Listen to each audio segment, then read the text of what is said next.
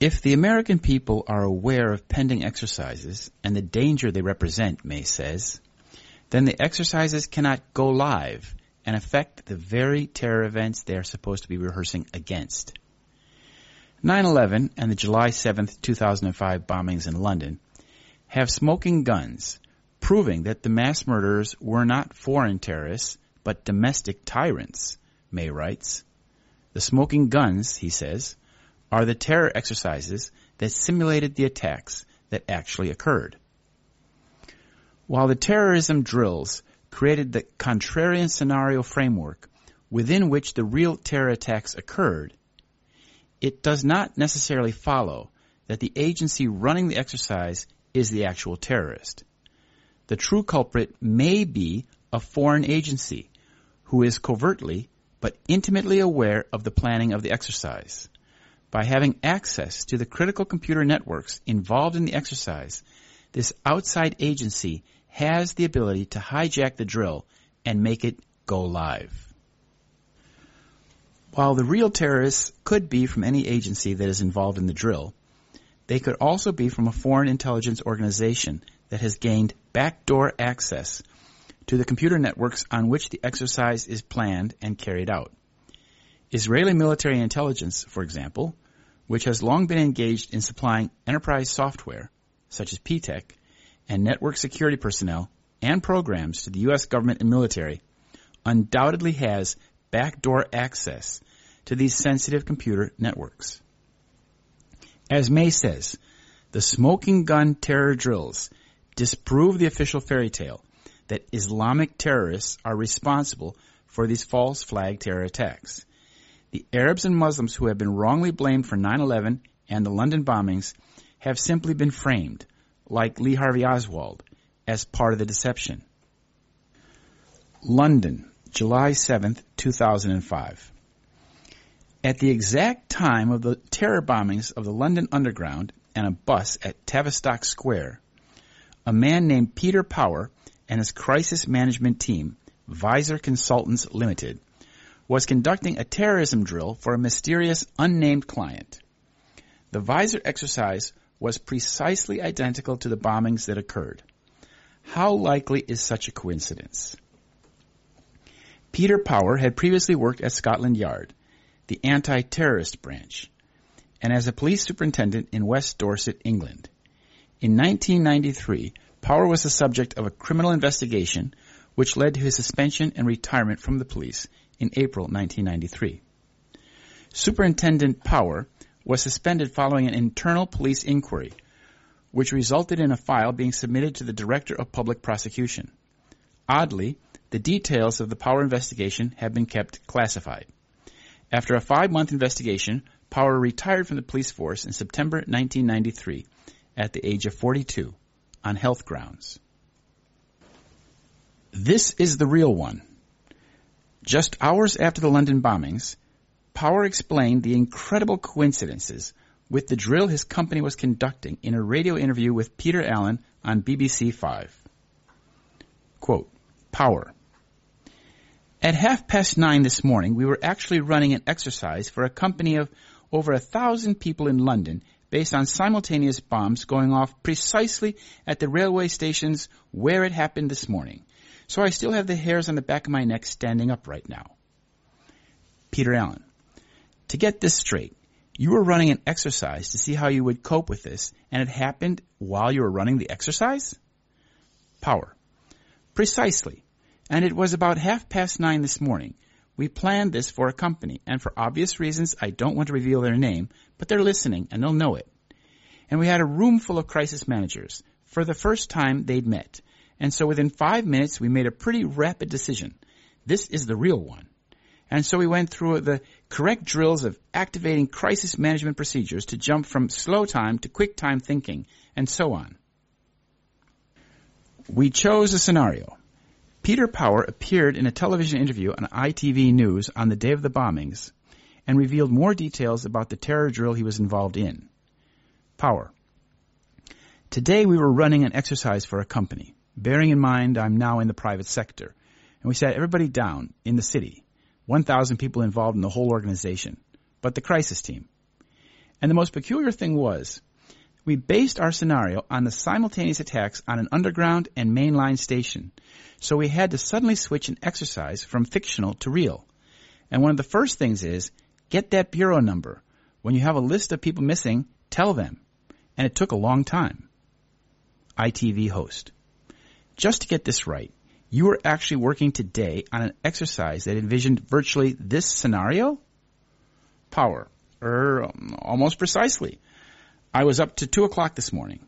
Because it's our job, my own company, Visor Consultants. We specialize in helping people to get their crisis management response. How do you jump from slow time thinking to quick time doing? And we chose a scenario, with their assistance, which is based on a terrorist attack because they're very close to property occupied by Jewish businessmen. They're in the city, and there are more American banks in the city than there are in the whole of New York. A logical thing to do. And I've still got the hair... ... One would think that such astounding revelations of a British terrorism expert about how the terror bombings were almost precisely like the exercise he had been conducting for a mysterious company would be of great interest to the media. That has, however, not been the case.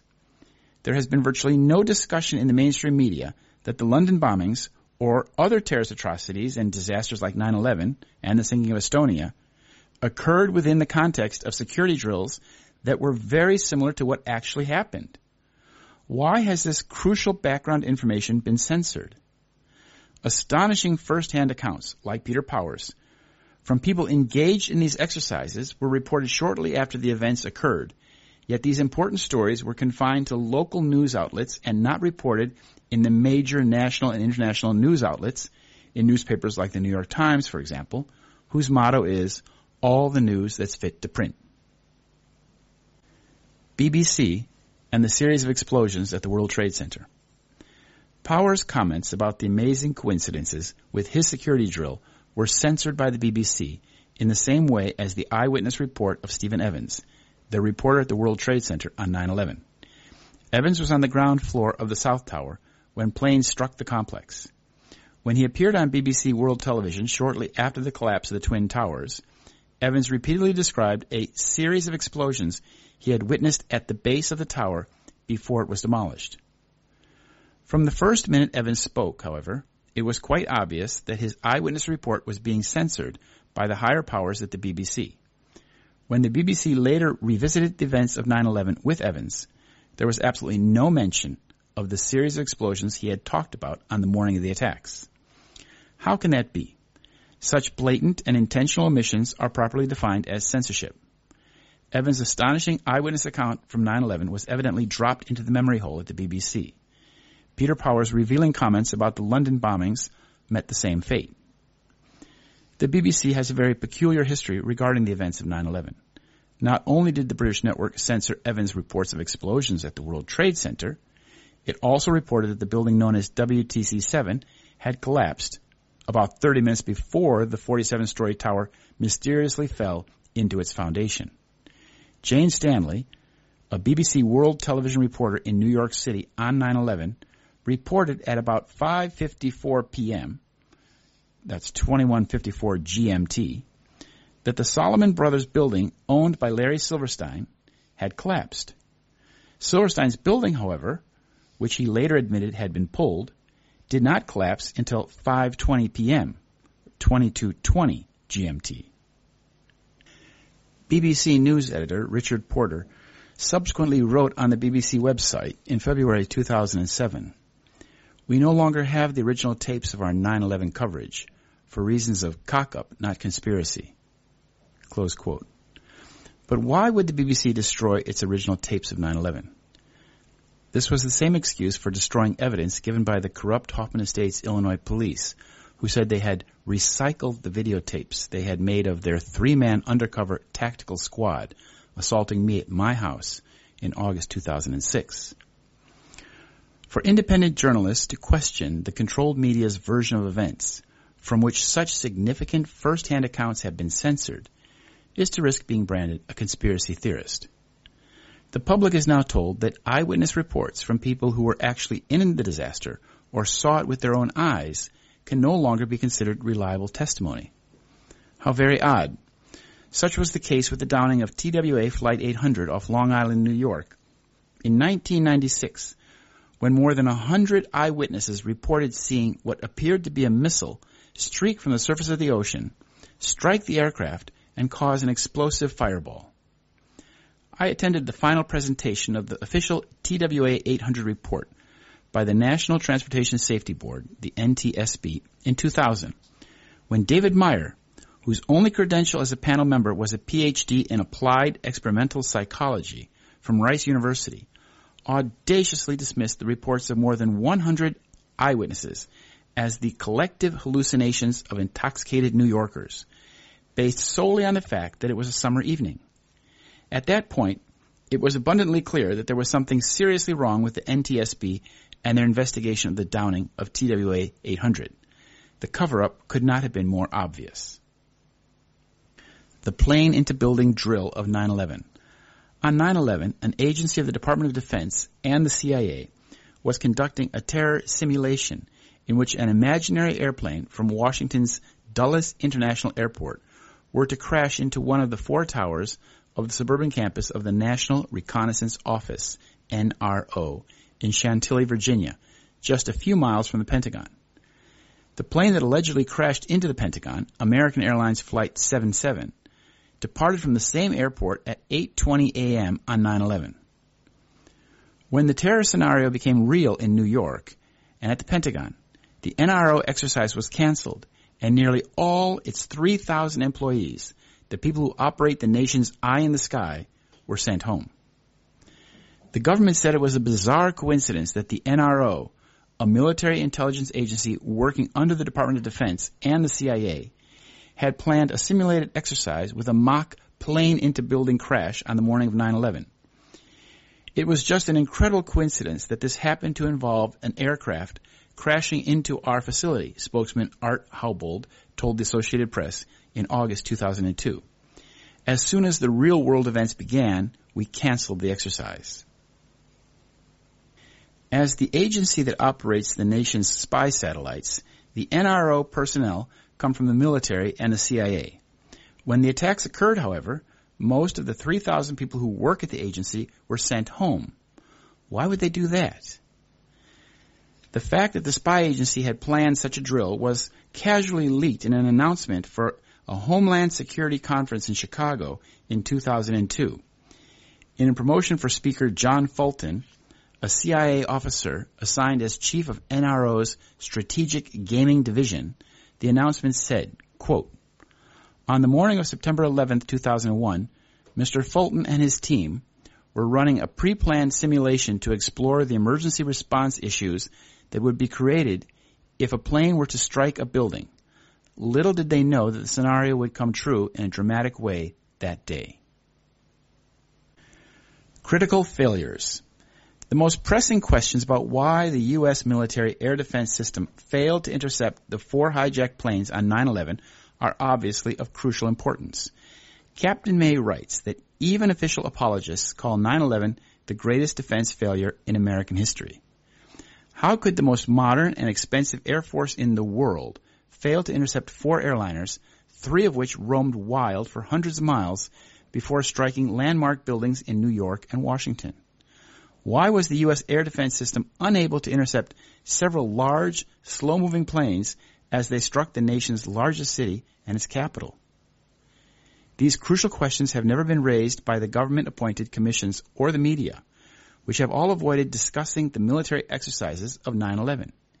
It's not that these drills were not reported, but rather their connection to the disasters has not been openly discussed and investigated. 4 months after 9/11, the Post-Standard of Syracuse, New York, published an article by Hart Seeley that featured first-hand accounts of the military radar operators of the Northeast Air Defense Sector, NEADS, at the former Griffiths Air Force Base in Rome, New York. These radar operators were the eyes of the U.S. air defense system for the eastern part of the nation on 9/11.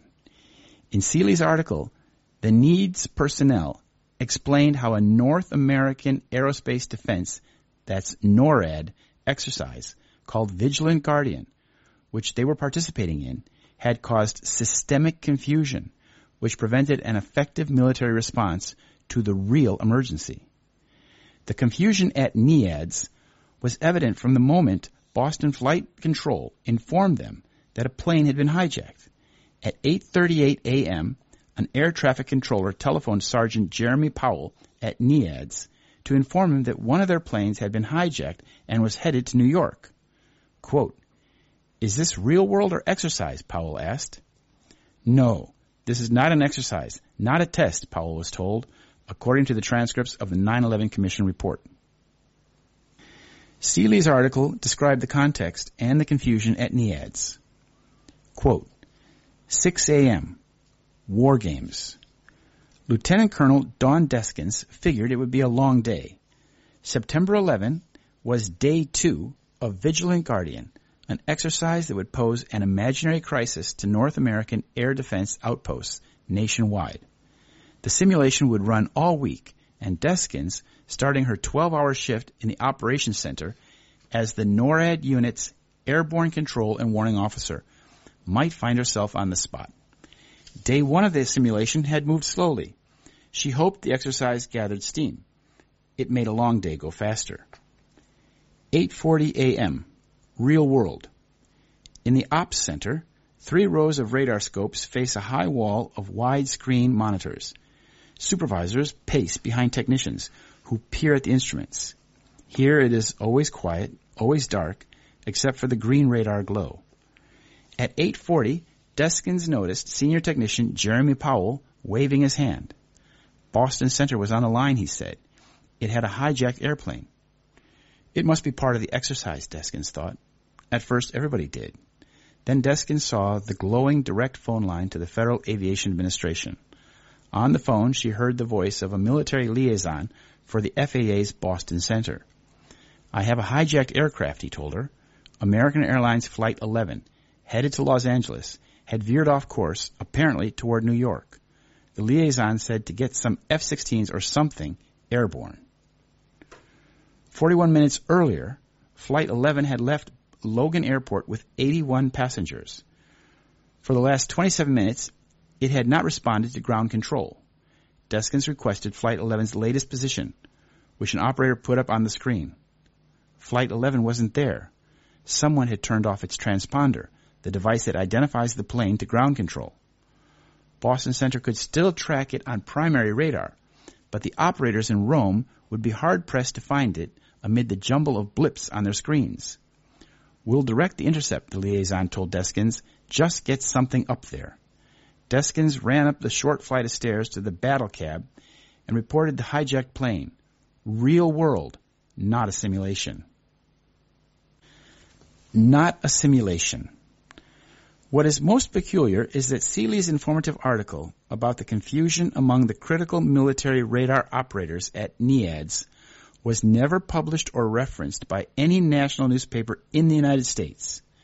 The New York Times, for example, has never even mentioned Vigilant Guardian, the air defense exercise that contributed to the confusion behind the military's failure to protect New York City on 9/11.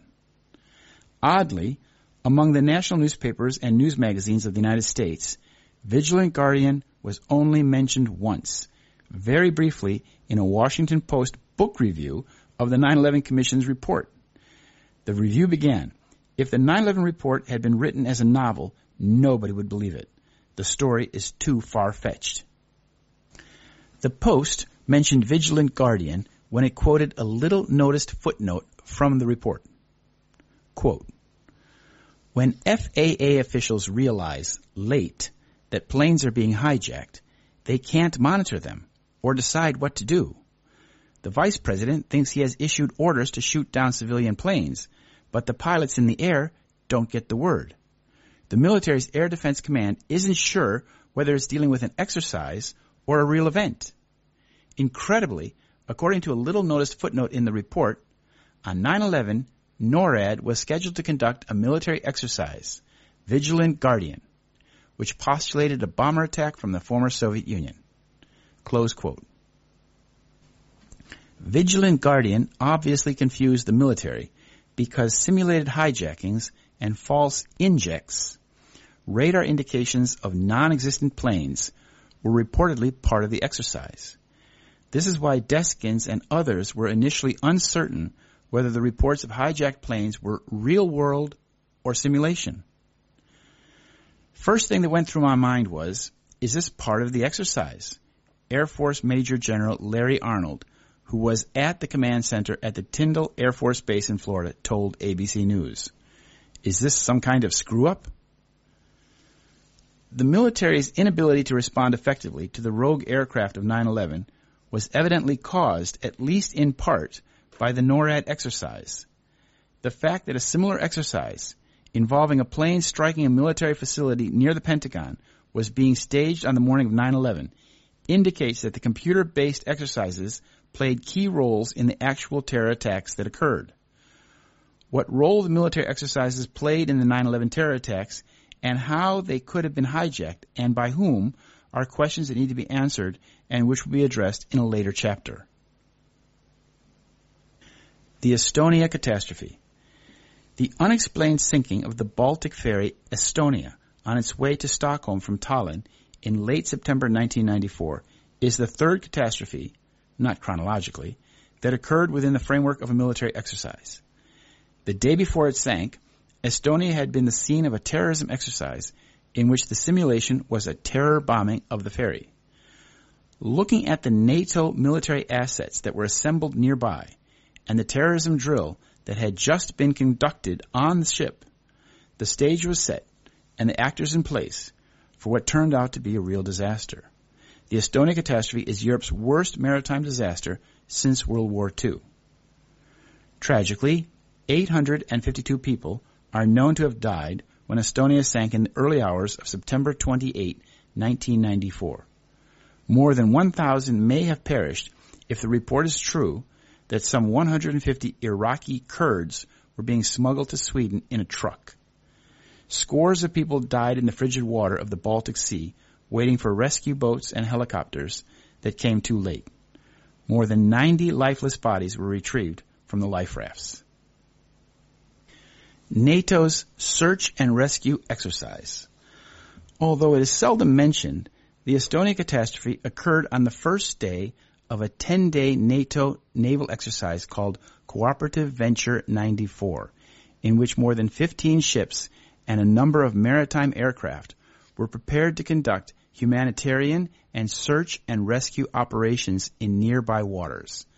The NATO exercise, which involved 10 NATO member states and the Baltic partner nations of Russia, Sweden, Poland, and Lithuania, was to be staged in the Skagerrak between Denmark, Sweden, and Norway, and the Norwegian Sea, according to the NATO press release about the exercise from September 16, 1994. The NATO nations who participated in the exercise were Belgium, Canada, Denmark, Germany, Italy, the Netherlands, Norway, Spain, United Kingdom, and the United States. Many other allies and partners sent observers to the exercise, according to the NATO press release. The fact that Estonia sank as the submarines, ships, planes, personnel, and satellites from the navies of 14 nations were preparing to begin their 10-day search and rescue operations exercise off the coast of Sweden raises several obvious questions that deserve to be answered. If NATO had 15 ships and a number of aircraft assembled nearby, prepared to conduct a search and rescue exercise, why did they stay away? The Swedish rescue helicopters were ill-prepared and ill-equipped, which resulted in a fatal delay for those waiting to be rescued. Of the 989 people aboard Estonia, only 137 survived. Were there specially equipped rescue helicopters or other aircraft that could have assisted? Drew Wilson, author of The Hole, a book about the Estonia catastrophe, wrote, "Survivors who didn't die from hypothermia while floating on upturned boats or flotsam in the biting water waited 4 to 6 hours for rescue. NATO search and rescue personnel and equipment could have saved some lives. Flying time was under 1 hour. Why didn't they respond to the distress traffic? What happened?" The evidence indicates that the Mayday signals from Estonia had been jammed, as were all radio communications in the area. A series of comprehensive malfunctions in regional communication systems, all at once and all at the exact time the ferry had sunk, suggest involvement by a military or intelligence services, Wilson wrote in The Whole. Was a distress call intentionally blocked? If so, why? Communications throughout the northern Baltic Sea were disrupted during the time of the accident. As Wilson documents, VHF Channel 16, the International Mayday Channel, and Channel 2182 were blocked. Signal jamming of all radio communications apparently occurred on the southern coastline of Finland as the accident unfolded. Werner Hummel, the German investigator, said that his group had documentation showing that the regional telephone network servicing the catastrophe site failed just as it was needed most. The malfunction was truly a startling coincidence. The telephone company stated its entire radio communications network, for unknown reasons, had been down from 1:03 to 1:58 a.m., almost exactly the time the Estonia first encountered trouble until the time it disappeared from radar. Did the NATO communications units prepared for the search and rescue exercise overhear the distress calls coming from Estonia? NATO, with state-of-the-art satellite and airborne surveillance assets in place over the Baltic Sea, certainly must know who was blocking the SOS calls. Why has this information been kept secret since 1994? Blocking SOS calls and jamming distress signals is a violation of international law. Why has this crime not been investigated? The intentional blocking of the Mayday signals from Estonia points to complicity in mass murder. Naval exercises are meant to be as realistic as possible. Olivier Schmidt, director of the Intelligence Files, Today's Secrets, Tomorrow's Scandals, writes, what was the search and rescue scenario of NATO's Cooperative Venture 94 exercise, which was commanded at sea by the Dutch submarine commander Gijsbert Goffert Hooft? I sent a series of questions to Robert Pagel, NATO's press officer for Baltic issues, about NATO's response to the Estonia catastrophe. Quote, did NATO have any naval assets in the Baltic Sea on the night of September 27, 28, 1994? And what actions did NATO take in the immediate aftermath of the Estonia disaster? Did NATO pick up the Mayday signals being sent and jammed from Estonia? Why didn't NATO assist, given the urgent need to retrieve hundreds of freezing people from life rafts? What was the scenario of NATO's search and recovery exercise? Close quote. Despite telephone calls and email exchanges with the press office at NATO headquarters, Robert Pagel failed to respond to a single question about NATO's failure to respond to the Estonia catastrophe. Drew Wilson met the same wall of silence at NATO when he asked questions about Estonia for his book, The Whole. NATO had 14 ships, submarines, aircraft, and personnel from the United States, Europe, Sweden, and Russia assembled near the scene of the sinking of Estonia. If NATO has a reasonable explanation for its failure to respond to Europe's worst maritime disaster since World War II, why is it unwilling to provide it? Estonia's bomb drills. The Estonia ferry had been the object of bomb threats and had participated in at least 2 terror bomb exercises in 1994, one in February and another one just the day before it sank. On February 2, 1994, Estonia was the subject of a major mock bomb exercise conducted with RITS, Sweden's Maritime Fire and Rescue Agency, and the Stockholm Police. The Stockholm Police had requested to take part in the exercise and used bomb-sniffing dogs to find explosives. The terror simulation involved a scenario in which bombs had been placed in the sauna and swimming pool area on the lowest deck, below the waterline in the bow of the ship. A second bomb was placed in the sleeping quarters on the first deck, also below the waterline. In the Estonia terror scenario, the explosives in the sauna were to be found by the dogs, while the second bomb was to explode. The purpose of this terrorism drill was to train with the ship's crew and include shore-based terrorism experts and police with bomb-sniffing dogs brought to the ship by helicopter. In the simulation, the bombs were set to explode about halfway between the Estonian and Swedish coasts, which is where the ship actually sank in September 1994 after a similar mock bomb exercise. When Estonia sank, a bomb drill on the ship had just been concluded. Survivors from the sinking actually reported hearing two huge explosions immediately before the ship listed to starboard. Several crew members testified to having heard the coded fire alarm, Mr. Skylight to number 1 and 2, over the ferry's public address system at about 1:02 a.m. after the vessel had listed severely. This is the message for the crew that was used during the previous bomb drill in February 1994. Mr. Skylight was a signal for the firefighters to go to fire stations 1 and 2 and prepare for damage control. The coded alarm indicates that there was damage caused by a fire or explosion that required immediate attention. The massive ferry, 150 meters in length, sank in less than 30 minutes. The fact that the ship sank extremely quickly and the eyewitness reports from survivors suggest that explosives had torn a large hole in the hull below the waterline, as in the drill. Swedish policemen who had just conducted training involving a mock bomb threat on the ferry were returning home when Estonia sank. Of the 70 policemen, only 7 survived. According to survivors, Estonia sank after 2 explosions rocked the ship in the middle of the night. A drill of a bombing simulation on the ship had just been completed the day before. It is now known that the passenger ferry was being used to transport Soviet military contraband when it sank. The highest officials in Swedish customs, government, and military were aware of the sensitive and illegal shipments that put the ferry and her passengers at risk. Is this why they have been so dedicated to protecting the lies about the sinking? Chapter 5. Why did crucial computer systems fail? Quote, P-Tech was with MITRE Corporation in the basement of the FAA for 2 years prior to 9/11. Their specific job is to look at interoperability issues the FAA had with NORAD and the Air Force in the case of an emergency.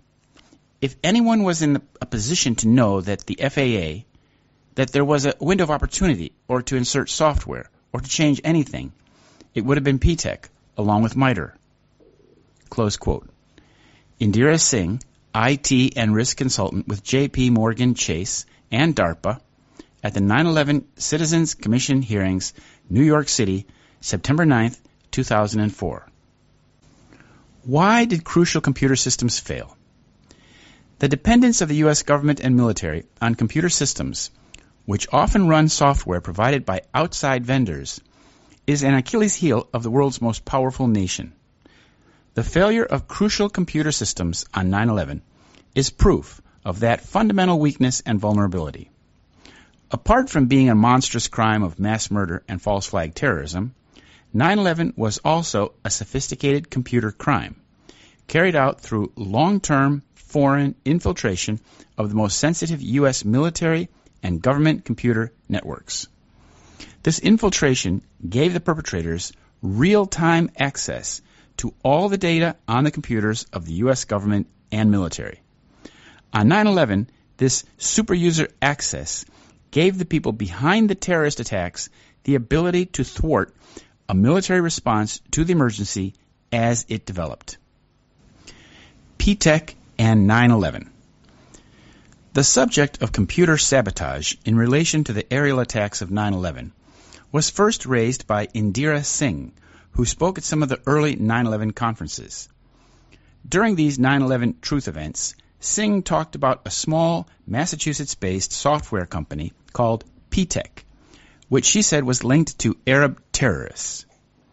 P-Tech was said to be a startup company from Quincy, Massachusetts, whose software was running on the most sensitive computer systems of the U.S. government, including those of the Federal Aviation Administration, the FAA, and the U.S. Air Force, 2 agencies whose computer systems evidently failed on 9/11.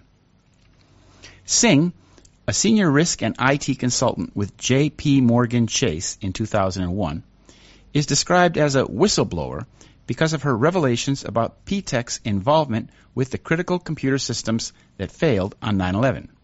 Quote, P-Tech was with MITRE Corporation in the basement of the FAA for 2 years prior to 9/11, Singh said. Their specific job is to look at interoperability issues the FAA had with NORAD and the Air Force in the case of an emergency. If anyone was in a position to know that the FAA, that there was a window of opportunity or to insert software or to change anything, it would have been P-Tech along with MITRE. MITRE Corporation.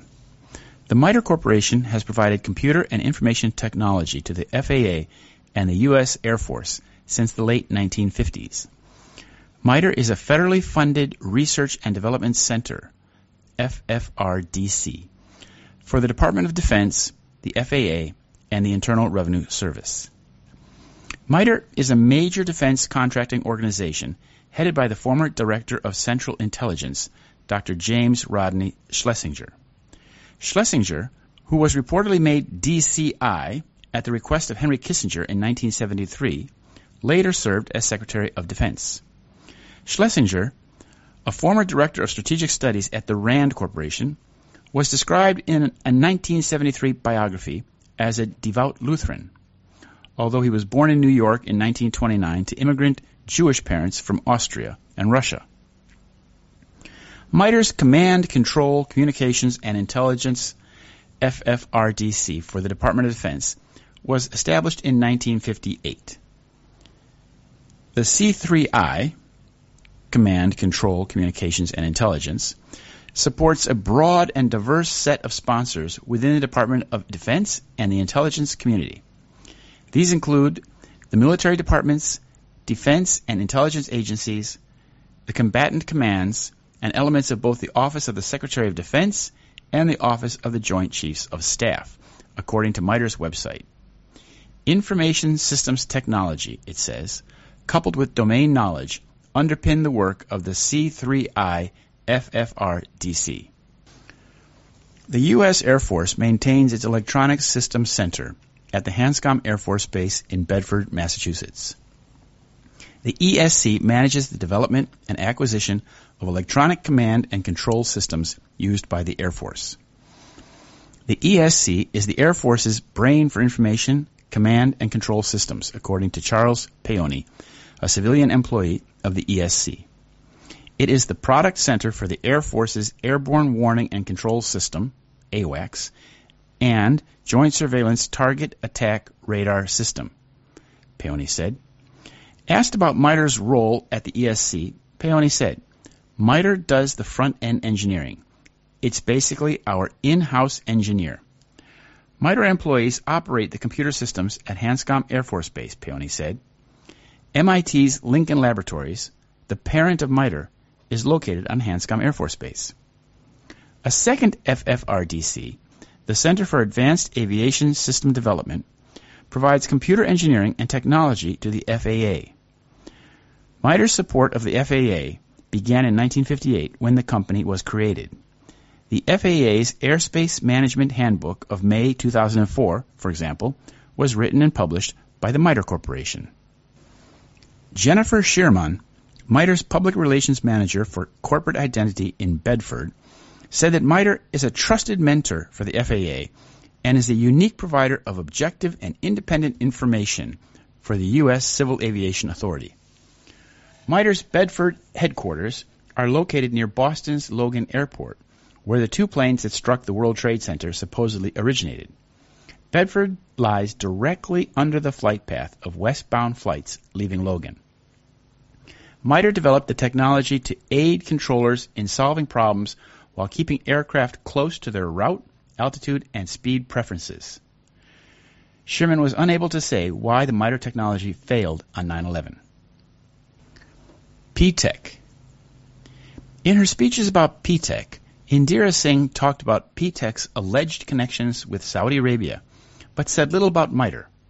Here's an extract from an interview she did with Pacifica Radio in 2005. Quote, maybe those organizations don't fully know who their masters are, and P-Tech is the one thread, the one golden thread you pull on, and all of this is unraveled, because it goes into the corporations, it goes into these government entities, it goes into the terrorism financing entities that none of which have been by the way, taken to task? There are just so many questions about what does this all mean. And as I investigated further, we found that the origins of P-TECH were very interesting. Where did this company come from? Obviously, is the first question. And how did they get to be so powerful? Who were the people? Who were the organizations that brought them in? Who knew? Who gave them the power? P-TECH software is utilized at the highest levels of almost every government and military and defense organization in this country, Singh said, including the Secret Service, the FBI, the Department of Defense, the House of Representatives, the Treasury Department, the IRS, the U.S. Navy, the U.S. Air Force, and last but not least, the Federal Aviation Administration. I found it hard to believe that the most sensitive government and military computers would run enterprise software from a Lebanese-owned startup company called P-TECH. All the talk about the Saudi financier behind P-TECH being linked to Osama bin Laden seemed fishy. It simply did not make sense that the most secure computer systems of the U.S. government would be running software written by a Lebanese Muslim immigrant financed by a Saudi who happened to be on the most wanted list of global terrorists. Osama Ziada, a Lebanese immigrant who came to the United States in 1985, founded P-TECH in 1994. After 9/11, P-TECH was said to be connected to the Muslim Brotherhood and Arab financiers of terrorism. The firm's suspected links with terrorism resulted in a consensual examination by the FBI in December 2002. The media reports of the FBI raid on P-TECH soon led to the demise of the company. When I turned my attention to P-TECH in early 2005, I discovered that a key person involved in the development of the company was a Zionist Jewish lawyer named Michael Goff from Worcester, Massachusetts. Here's what Goff Communications' website said in 2005 about his work with P-TECH. Michael was marketing manager at P-TECH Incorporated, a leading provider of business process modeling, design, and development software. In this capacity, Michael managed various marketing programs and activities, including public relations, direct mail, web development, collateral, trade shows, and seminars. Additionally, Michael also worked closely with P-TECH's sales organization to perform competitive analysis as well as manage lead tracking and fulfillment activities. When Michael first joined P-TECH, he shared responsibilities between marketing and information systems for the company. As information systems manager, Michael handled design, deployment, and management of its Windows and Macintosh, data, and voice networks. As part of this effort, Michael developed Lotus Notes-based systems for sales and marketing, lead tracking, and IS service and support requests. Michael also performed employee training and handled all procurement for software, systems, and peripherals. At the time, March 2005, Goff's website said that he was working for an Israeli-run computer security company called Guardium. Goff's relationship with a Mossad-funded database security company raised my suspicion that P-TECH was probably an Arab false front that was actually controlled by Israeli intelligence. Goff would have been their primary agent inside the company. Guardium is less than 5 miles from Hanscom Air Force Base, site of MIT's Lincoln Labs, and about the same distance from Boston's Logan Airport. Guardium, a database security firm, was clearly a Mossad-funded operation. This was evident by the 3 Israeli venture capital firms that financed Guardium: Cedar Fund, Veritas Venture Partners, and Stage One. A closer look at the key personnel of these firms revealed that they were all manned by high-level agents of Israeli military intelligence. Michael Goff has solid Zionist credentials, which explains why Israeli intelligence would use him as a sayan, that is, a helper who is willing to perform a necessary function for the Mossad. Goff's father and grandfather were highest-level Masons in the Worcester Lodge of B'nai B'rith, the secret Masonic organization of Zionist Jews that was established in New York City in 1843. Goff got involved with P-TECH in 1994. When I asked him how he wound up working with P-TECH, he told me that he had left his law firm and been placed with P-TECH through a temporary agency, although he could not name the agency. I found that rather hard to believe. Why would a young American Jewish lawyer working with a good law firm in his hometown suddenly leave the practice to start working with a dodgy startup software company owned by a Lebanese Muslim and financed by a Saudi? Why the abrupt career change? With this discovery, it seemed clear to me that the Israeli hidden hand behind P-Tech had been exposed. My revelations about the Zionist connections at P-Tech were published in a newspaper based in Washington, D.C. in April 2005. Singh, however, seemed to ignore the evidence of an Israeli connection to P-Tech and continued to talk about the company being linked to Saudi sponsors of terror. In any case, Singh and I were asking the same questions. How did P-Tech get to be so powerful? Who gave them the power? Who were the people that brought them in? Who knew? After 9/11, the crucial question was, how did P-Tech software get onto the critical U.S. government networks, particularly those of the FAA, the U.S. Air Force, and NORAD? Who would have allowed P-Tech personnel access to the FAA's core air traffic control system computers in Herndon, Virginia? During my research about the military exercises that were ongoing when 9/11 occurred, I read documents about how the FAA and NEAD's computer systems failed. The FAA in particular was extremely slow to contact the military about the rogue aircraft of 9/11. In one case, one of the rogue aircraft had been allowed to fly without communication for nearly 30 minutes before the military was notified. The heart of the matter. The flawed and delayed FAA procedures and communications with the military are the heart of the matter, as 9/11 relative Kristen Breitweiser said. Quote, "You know, it is very upsetting that the 9/11 Commission had to subpoena the Federal Aviation Administration. According to news reports, there are 150,000 documents that were left out of what the FAA sent to the Commission.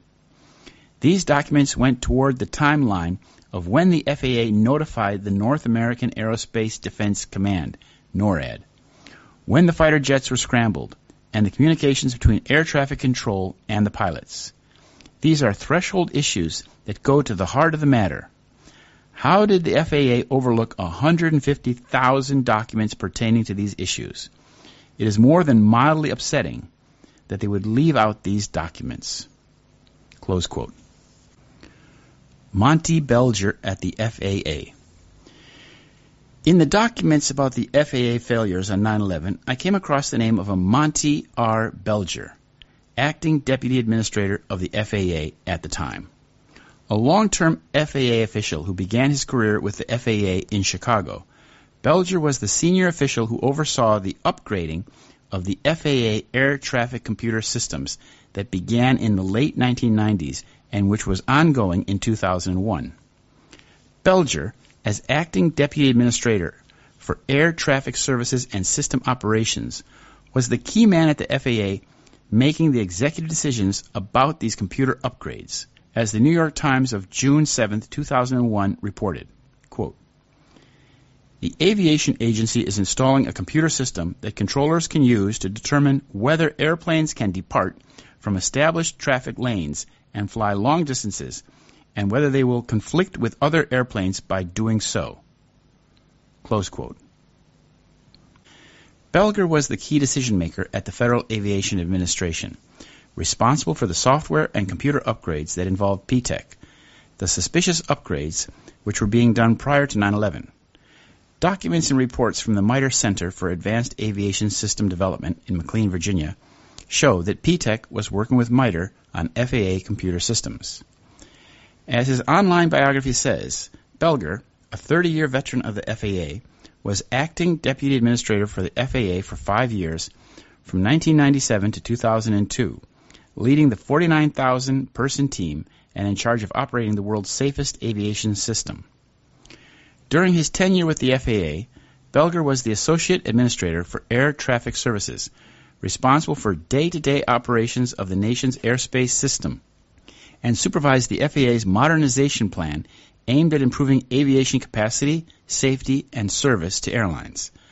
Belger played a pivotal role in assisting in the transition of aviation security responsibilities from the FAA to the new Transportation Security Administration, and he co-chaired the FAA's successful efforts to adopt acquisition and personnel reform.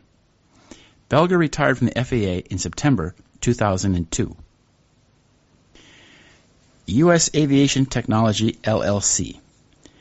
After he left the FAA, Belger became the vice president, government connection, of a small Israeli-run company based in the Fort Lauderdale area called U.S. Aviation Technology.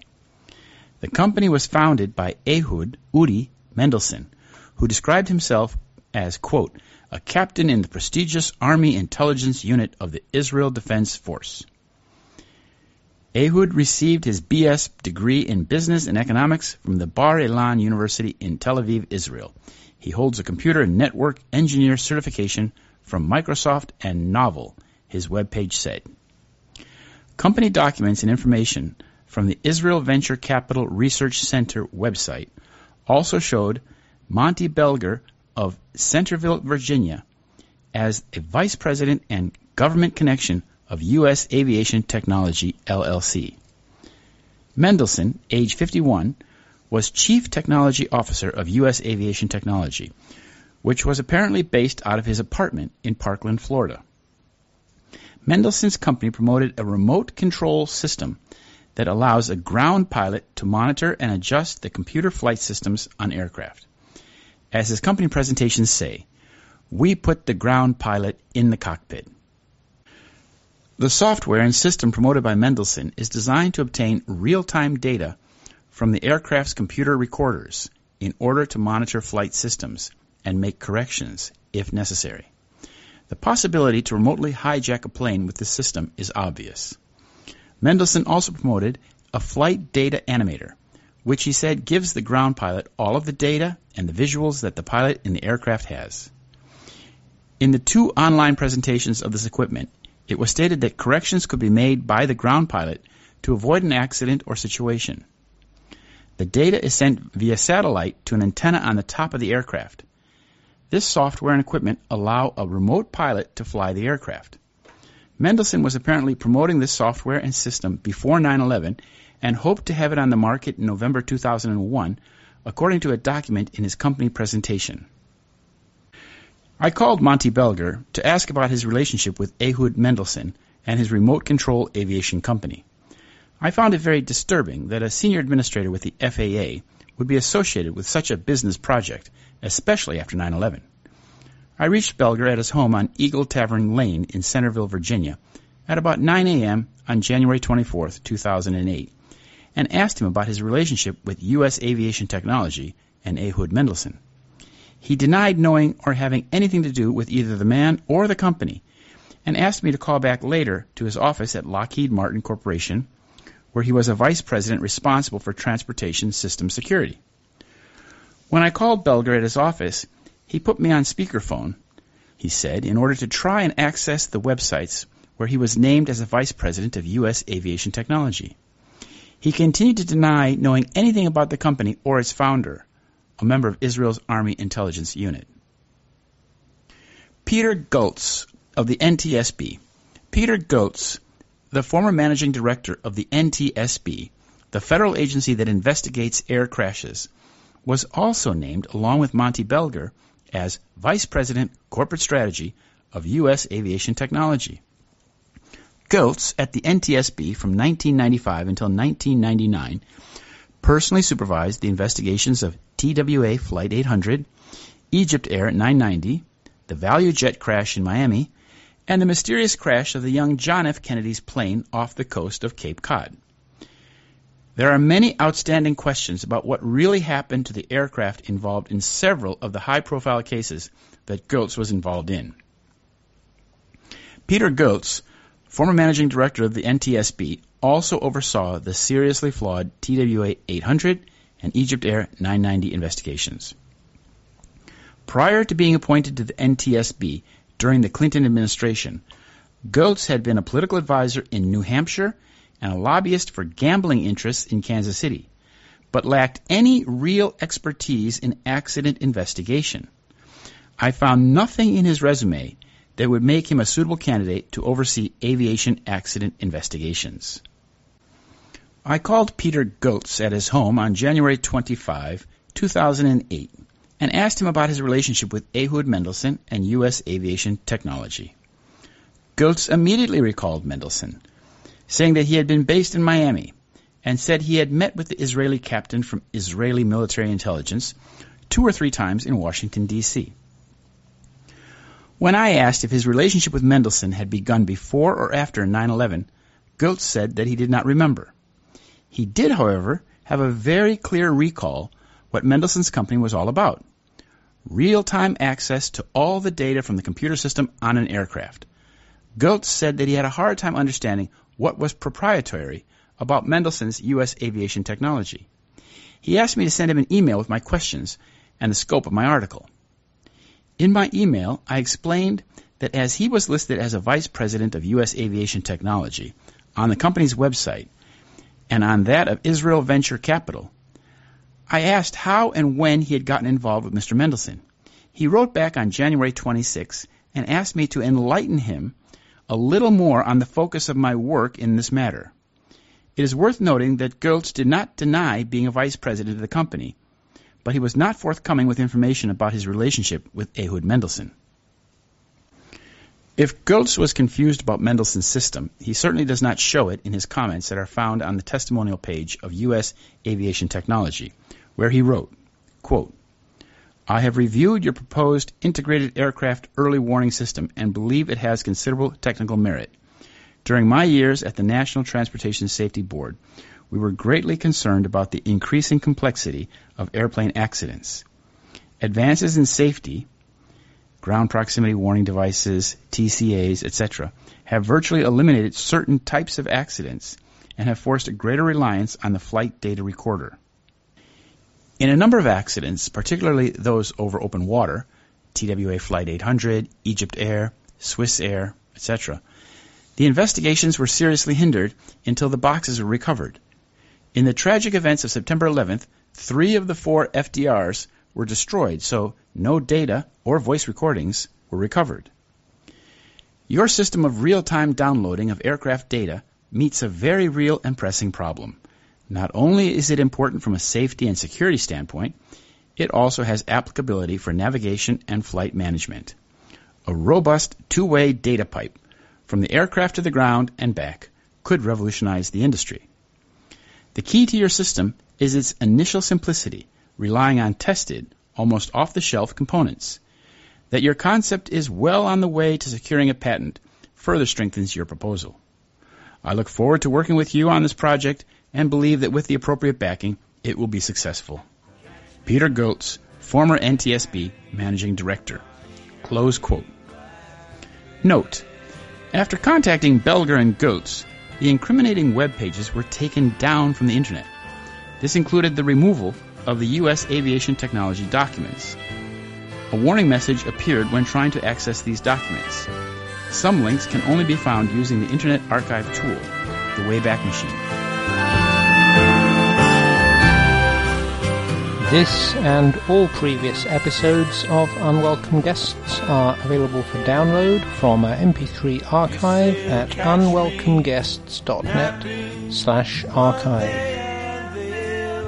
Now, I'm going to echo a sentiment from about 7 years ago, first aired on the show by the founding producer, Lynn Gary. I would love to hear from you if this show has been important to you, either via text or if you're happy for it to be included on air as MP3 audio.